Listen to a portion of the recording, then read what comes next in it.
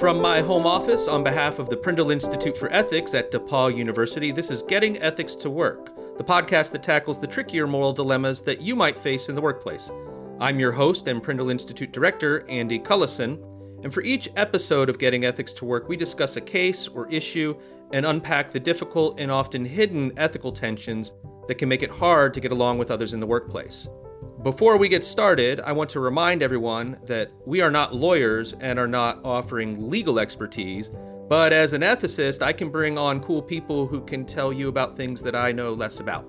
And with me today, we have two cool people. We have Professor Clarissa Peterson, who's a professor of political science at DePaul University.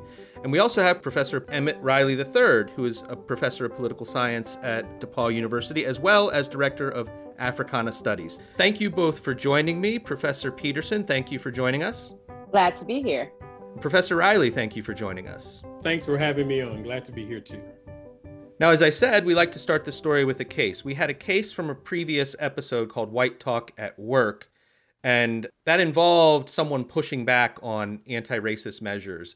Here's Kate reading that case from the previous episode. This is the case we used in our episode White Talk with Allison Bailey. Bethany calls together several employees and wants to have a conversation about changes she'd like to see in their organization. She says, "I would like us all to take a good hard look at any ways in which our company makes life more difficult for or discriminates against Black employees." She starts to introduce concepts like systemic racism and privilege. In the back of the room, there's a guy named Chad. He raises his hand, and when called on, he says, "Look, don't you think people of color have privileges too? In fact, in some cases, they're more likely to get the job or a promotion because of our interest in diversifying a team. And at some point, shouldn't we just acknowledge that no system is perfect and be comfortable with the fact that we've made significant advances? And while, yeah, there are still problems, I think we're actually doing pretty good." So Professor Peterson and Professor Riley, at the end of that case, Chad was pushing back, saying things like, haven't we made great strides? Haven't we done sort of good enough in trying to make life better for Black people in America? Isn't it time to acknowledge that good is good enough? Now, we identified that in the previous episode as a case of epistemic pushback, but as a fan of some of the work that you all do, I know you do a lot of work on this thing called racial resentment, and it dawned on me that there could be something like that going on in a case like this. A little background on racial resentment. Racial resentment is a model of white racial prejudice that measures white attitudes about race, right? Particularly Black people, where they essentially make the case that after the Civil Rights Movement, Blacks had gained formal equality as it relates to the Civil Rights Movement with the Voting Rights and Civil Rights Act. And so by the 1970s and 80s, African Americans in America were still in the streets protesting, demanding social justice, changes to civil rights policy, and employment opportunities. In the minds of many white people, we had already given you the Civil Rights Act, we've given you the Voting Rights Act, and those pieces of legislation in and of itself, in the minds of most whites, eradicated this question of race, right? And so one of the unfinished works of the Civil Rights Movement was really dealing with the issue of economic justice and systemic racism that infiltrated our politics and so forth. And so by the 1980s, you still got Black people marching in the streets, and white people are like, what's the issue now? This new racism, known as symbolic racism or racial resentment, replaced old-fashioned racism in that it showed up in a very subtle way. It masked itself both in partisanship and ideology, but most importantly, it masked itself in ideas about Black people feeling lazy, Black people not working hard enough, Black people not taking advantages of the opportunities presented to themselves.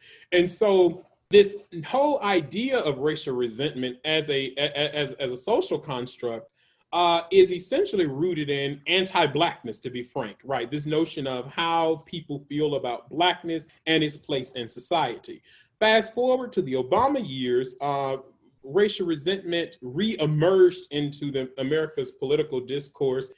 It is now spilled over into support for Trump, attitudes about Black Lives Matter. And as Michael Tesler argues in Most Racial or Post-Racial, that since the recording of racial resentment measures, he argues that Blacks and whites have become, Americans have become more racially divided on a host of political issues that are not even remotely related to race. And so if you have these anti-Black attitudes that are now shaping the way Americans identify in terms of their partisanship, their ideology, their approval of candidates, their support for candidates, we now see it operating as a major predictor of a lot of our political attitudes that we see happening now. And so that's essentially what racial resentment is. And so if we're talking about racial resentment in the workplace, I think that we can talk about the ways in which these implicit attitudes shapes how we engage, how we behave, who we hire, how do we interview them, and also the environment. And I also think, too, we can't talk about racial resentment without talking about how racial resentment is also related to perceived Black progress. So as Blacks begin to progress, you also see more racial resentment. I just wanted to add to that. And in the case that you talked about a little while ago, what we see here, I think, is this attitude that we've done everything we can for Black people. Let's broaden it to other people as well. And we see that, I think, in lots of workplaces, including where we work at, where people see it as a zero-sum game. You know, we've been spending all this time talking about Black people, but let's talk about all these other groups, right? Let's forget that Black people have this unique history and that we gave them all this stuff. So they should be happy with that. How about we talk about how all the other groups are dealing with these biases as well? So it's never legitimate to just talk about Black people. The most disheartening thing about this is that this is often people who consider themselves allies and working with people who are fighting racism, such as Emmett and I. And so here you have people who are fighting racism, who have this legitimacy, who other whites look at, and they may or may not be white, by the way, who other people look at as allies and champions of the cause. And you have them pushing back saying, wait a minute, we got to look at other groups too. And it's a way of, once again, pushing Black people to the side. And as I like to say, and Emmett says as well, another way of looking at, well, you guys, all lives matter here. I want to talk about that a little bit more. In particular, I'm interested in this idea of white people who think they are great allies, but they're doing things that are harmful or run counter to the aims of an anti-racist movement. Could you say more about that? Or like what kinds of things happen? What are some common ways in which people might be thinking they're a good ally when in fact they're the opposite? Well, first, I definitely want to broaden that to not just whites, but people, let's just say people who are not Black. Sure. Because many times this, dare I say, victimization comes not just from whites, yes, probably mostly from whites, but other groups as well. In particular, when they feel like their group hasn't been given as many chances as Black people have. So it comes up in the way in which I said, but it also comes up when, you know, when someone who is Black, as someone said to me before, gives you a gift of, hey, when you do X, it's actually problematic for the Black community. Or you have done this in the past and it has been harmful for the Black community or to the Black community. And your response is to clam up and then to prove how you really have actually been helping Black people. That's a disconnect. That's I've done everything I can. I refuse to believe that you won't take the goodness that I've been giving you, right? But you're an ally. And what I've said to you now is not as legitimate. And that happens all the time.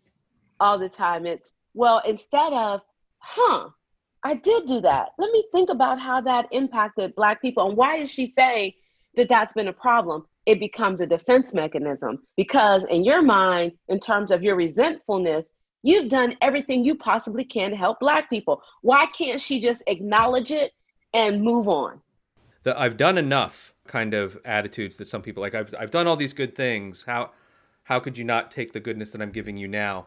There's this concept called moral banking that they've noticed in people. That now this is detached from race, but the idea is people are more likely to behave badly if they've just done a bunch of good stuff. So the idea is like, I've just done a bunch of good stuff and that they're more likely to cheat, They'll be more likely to steal a dollar from the tip jar, right? Or if they're caught doing something bad, they're more likely to get really defensive about the bad, like, because they're feeling so good. Like, I just did all this good stuff. I just worked at a soup kitchen all day.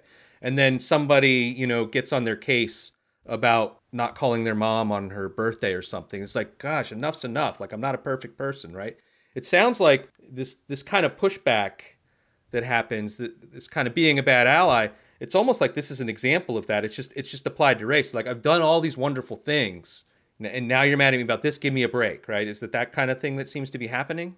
Absolutely. In fact, I can even tell you that I've had, as you know, I'm very outspoken about this kind of thing. And after I sent an email to everyone on the campus saying, hey, here's how you can dismantle racism, systemic racism. And then I had a conversation with an individual about some of the things that they had done that actually ran counter to unraveling the systemic racism.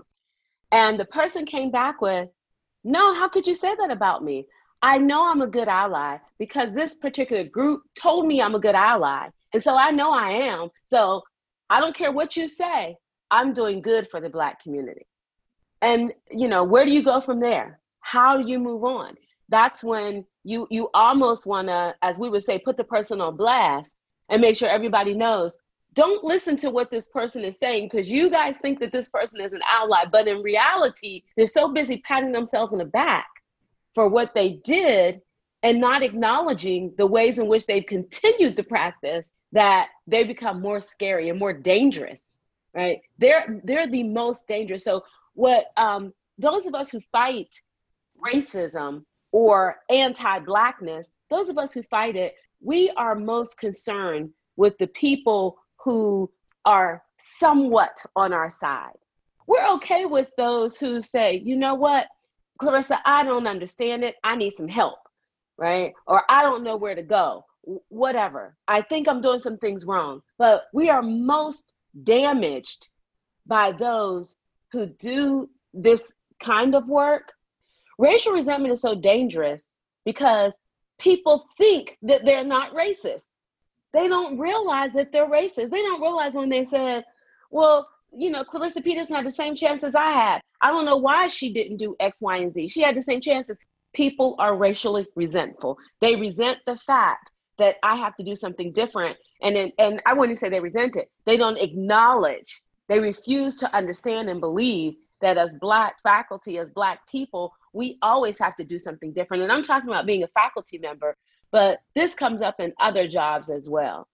And also thinking about sort of the ways in which people who think that they're allies engage in oppressive behavior, right? And so explaining this to a white audience may a comparable analogy may be the feminist movement, right? There are a lot of Black women who do race politics who don't rock with the white feminist movement because they never see themselves projected in that.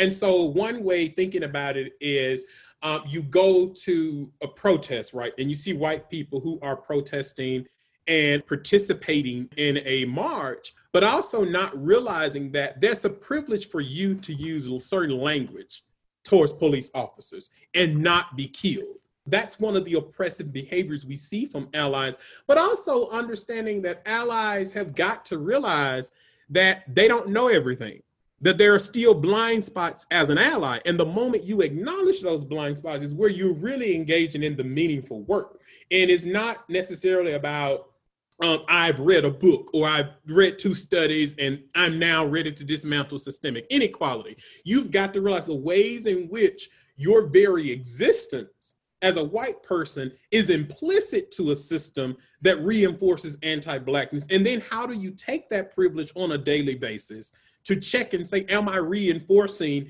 these notions about Blacks being lazy, these notions about Blacks not taking advantage of opportunities, all of these stereotypical notions that are rooted in anti-Blackness? And also how do white people too begin to raise their children where they're not exposed to these anti-Black sentiments? Now, as a white person, I know I often feel anxiety about whether I'm being a good ally or not. Could you maybe share some other examples of bad allyship you've encountered at work? In terms of other examples of bad allyship, So there is, there are there's so many examples. We probably be on 24 hours talking about the different examples. But one that comes to mind is the ally who is the silent ally, the one who will send you a private email saying, oh, I'm so sorry this happened to you. But when it comes time to speak up in a room, won't say anything. It's the ally who sits idly by and who will treat you nice, who will have a decent conversation with you, who will perhaps a decent person, but is unwilling to speak up for you if you don't speak up.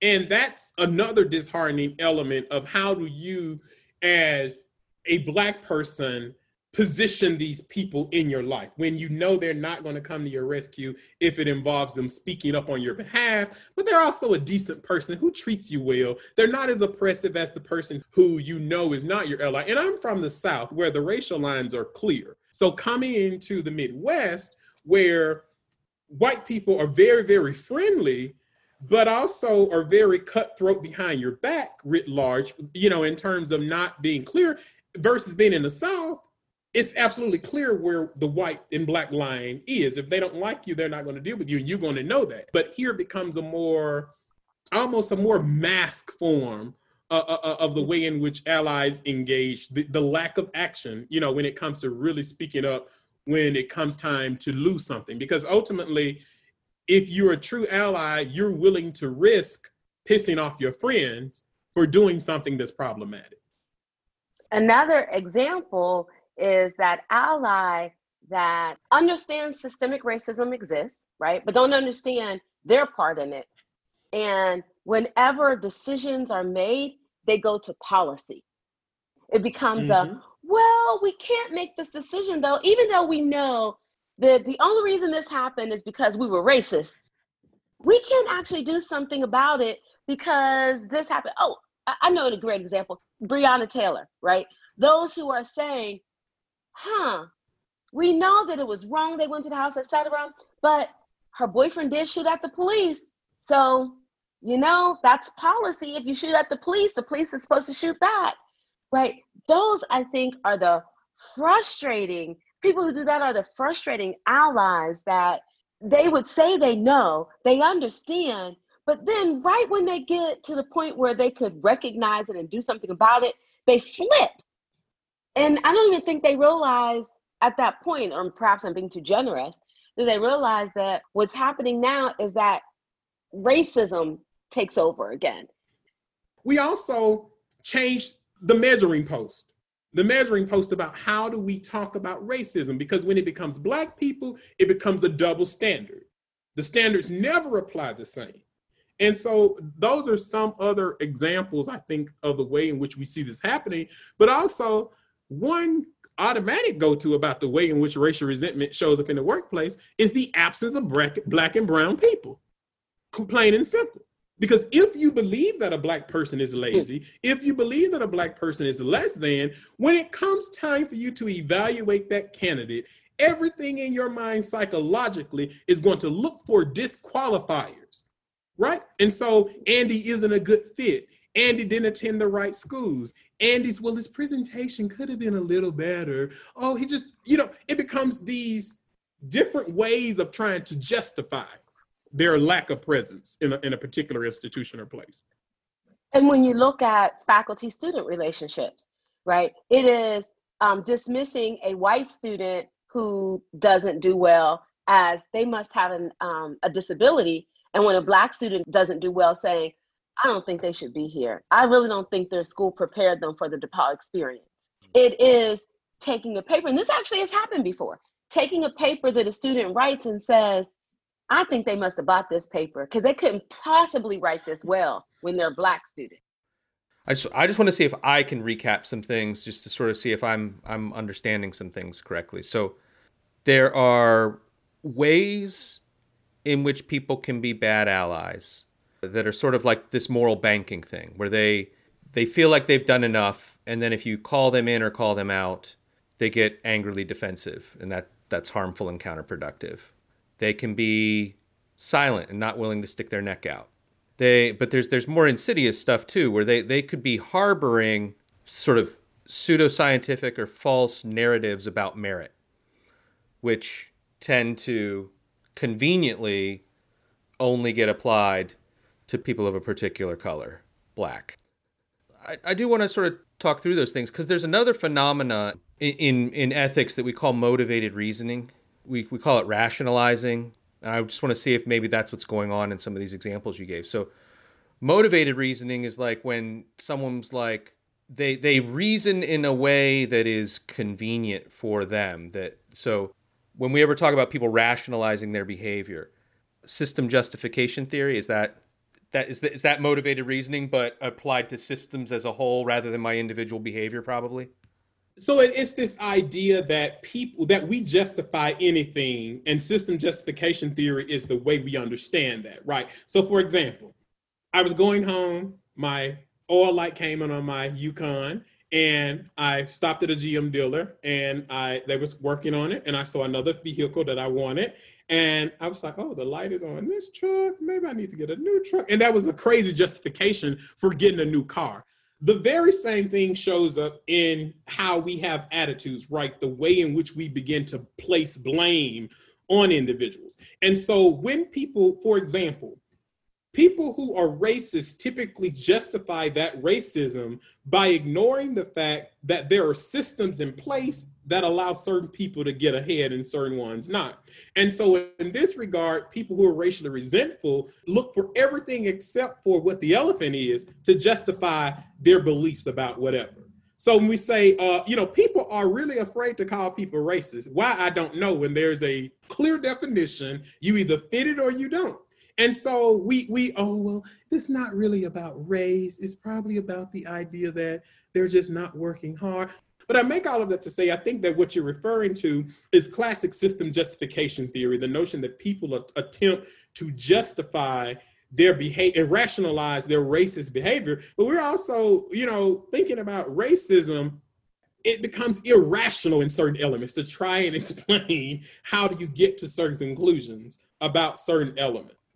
I'm still stuck on this traps that I think allies could fall into. And in this case, I am actually thinking about white allies because I think there's like an uber privileged position. And so this is, I think, something comes up. This is something that's going to come up for a white person, I think, more often. But you can correct me if I'm wrong. It's a kind of moral dilemma that is when people from an oppressed group disagree morally about what the right thing to do is, or different oppressed groups might disagree morally. I'm just sort of curious. So I'll give an example. There's a debate about Latinx. You have members of the trans community like gendered language. It's harmful to us. We want to move away from gendered language. But then you have members and here I am as a white person. Now I don't know which word. Do I use Latinx or do I use Latina or Latino? Because they'll say, you white person are just butchering our language, right? And so you get into this thing where it's like, I am going to do something harmful to an oppressed group no matter which way I go. And I imagine that leads to white people shutting down. And so I'm curious if you've encountered examples of this or if you have thoughts about what to do with moral disagreement. And this now doesn't have to be a white person. What do you do when there's moral disagreement among communities?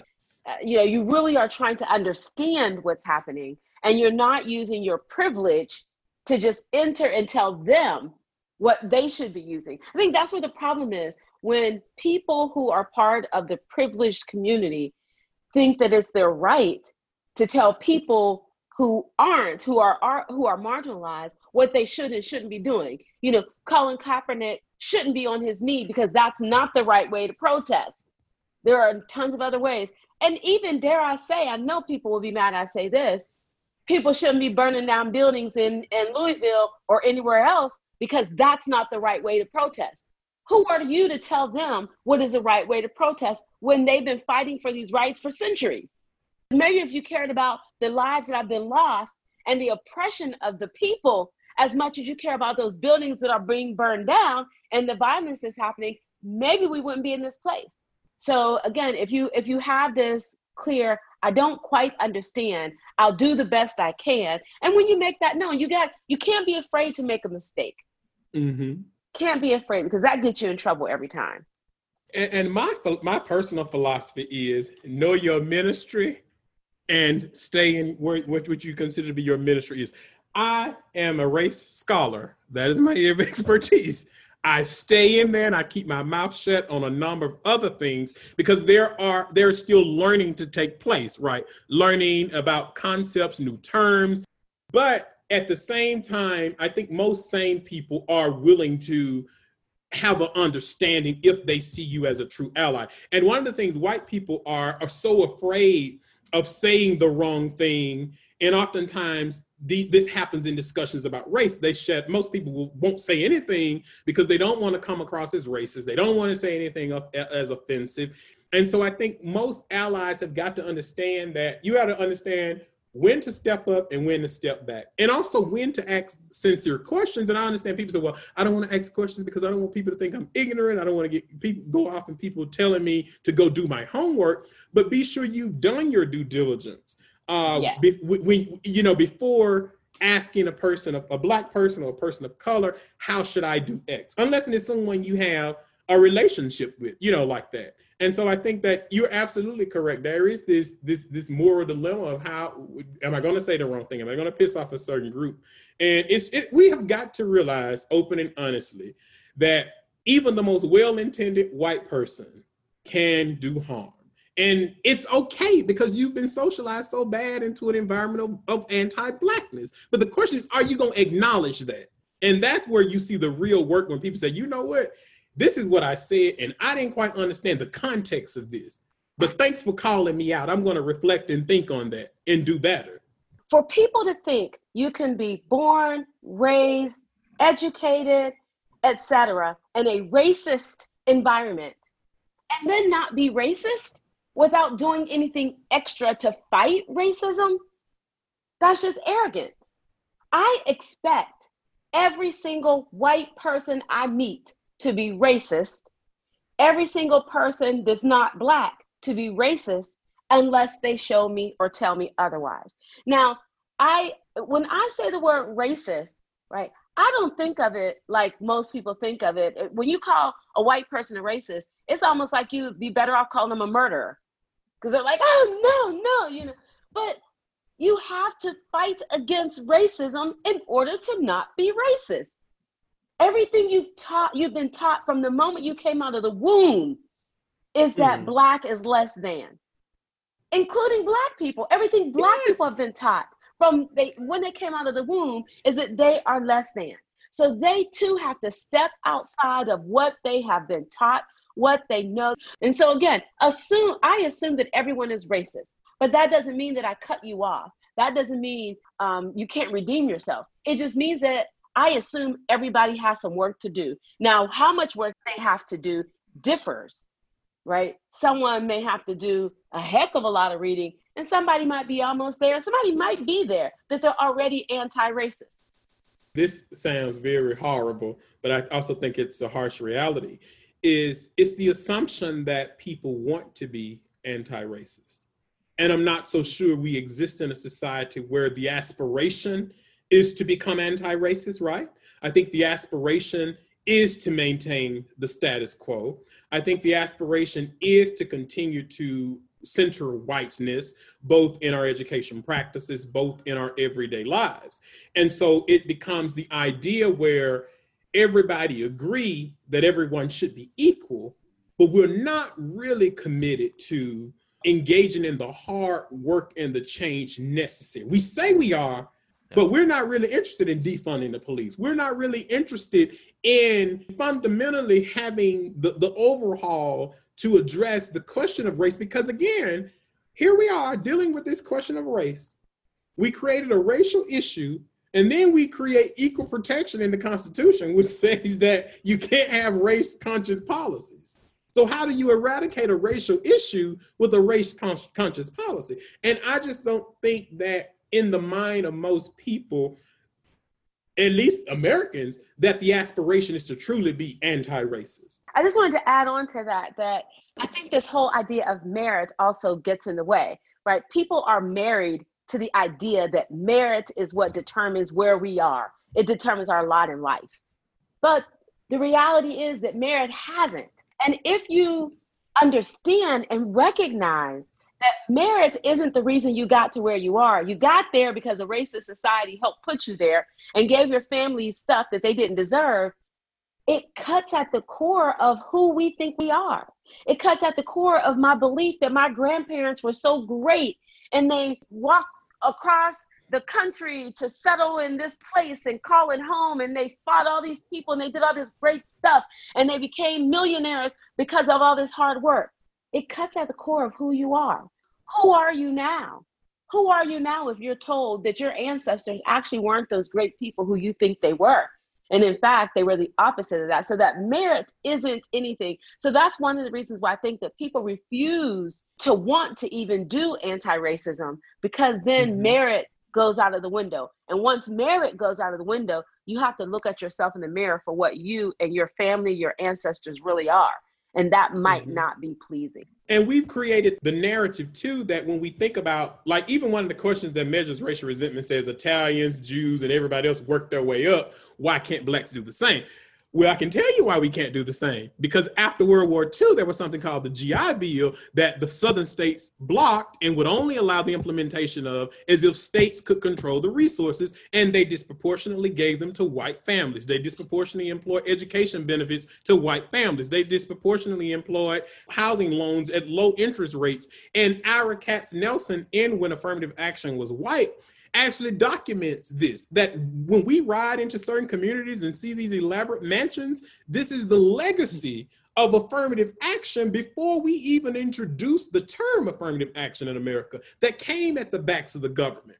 But the story we tell is that great-grandfather Beauregard fought in the war. He came back and started this business, employed families, and we built a multi-million-dollar corporation. And wow, here we are. We don't talk about the fact that that was benefited as a result of welfare government policy that was given to white people. And what Ira Katz Nelson documents in When Affirmative Action Was White was that this was the perfect time for America to really establish a strong black middle class and eradicate the poverty. But when we disproportionately awarded the resources, we worsened the gap. And so homes built in the 1940s were then transferred to and willed to other generations. And that generational wealth has expanded over the decades, further widening the gap. It's the reason why a middle class income in my house is different from middle class income in my colleague's house. So what are you all working on now? Do you have any books or research coming out soon?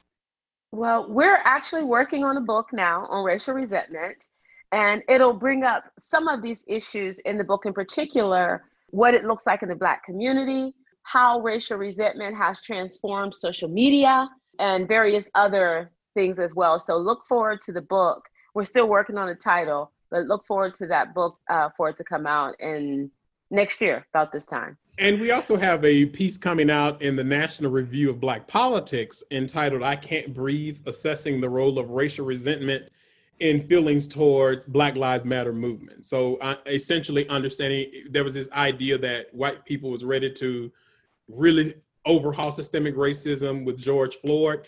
And so we are interested in whether or not attitudes toward Black Lives Matter movement among whites is predicted by racial resentment. And what we essentially find is that those who have negative attitudes about the Black Lives Matter movement typically are highly racially resentful. So we're looking forward to that hitting the press. Thanks so much for joining us as we try to get ethics to work. I'm Andy Cullison. Joining us today was Professor Clarissa Peterson and Professor Emmett Riley. Thank you both for joining us. Thank you. It was a pleasure to be here. Thank you for having us. We hope you are staying safe and healthy in this crisis. We also hope you can take some of what we discussed here and get it to work. If you want to learn more about what Jess and Andy talked about on the show today, check out our show notes page at prindleinstitute.org/getethics2work. That's all one word, get ethics to work. Remember to subscribe to get new episodes of the show wherever you get your podcasts. But regardless of where you subscribe, please be sure to rate us on Apple Podcasts. It is still the best way for us to meet new listeners. Getting Ethics to Work is hosted by the Janet Prindle Institute for Ethics at DePaul University. Our logo was created by Smallbox. Our music is by Blue Dot Sessions and can be found online at www.sessions.blue. Our show is made possible by the generous support of DePaul alumni, friends of the Prindle Institute, and you, the listeners. Thank you for your support. The views expressed here are the opinions of the individual speakers alone. They do not represent the position of DePaul University or the Prindle Institute for Ethics.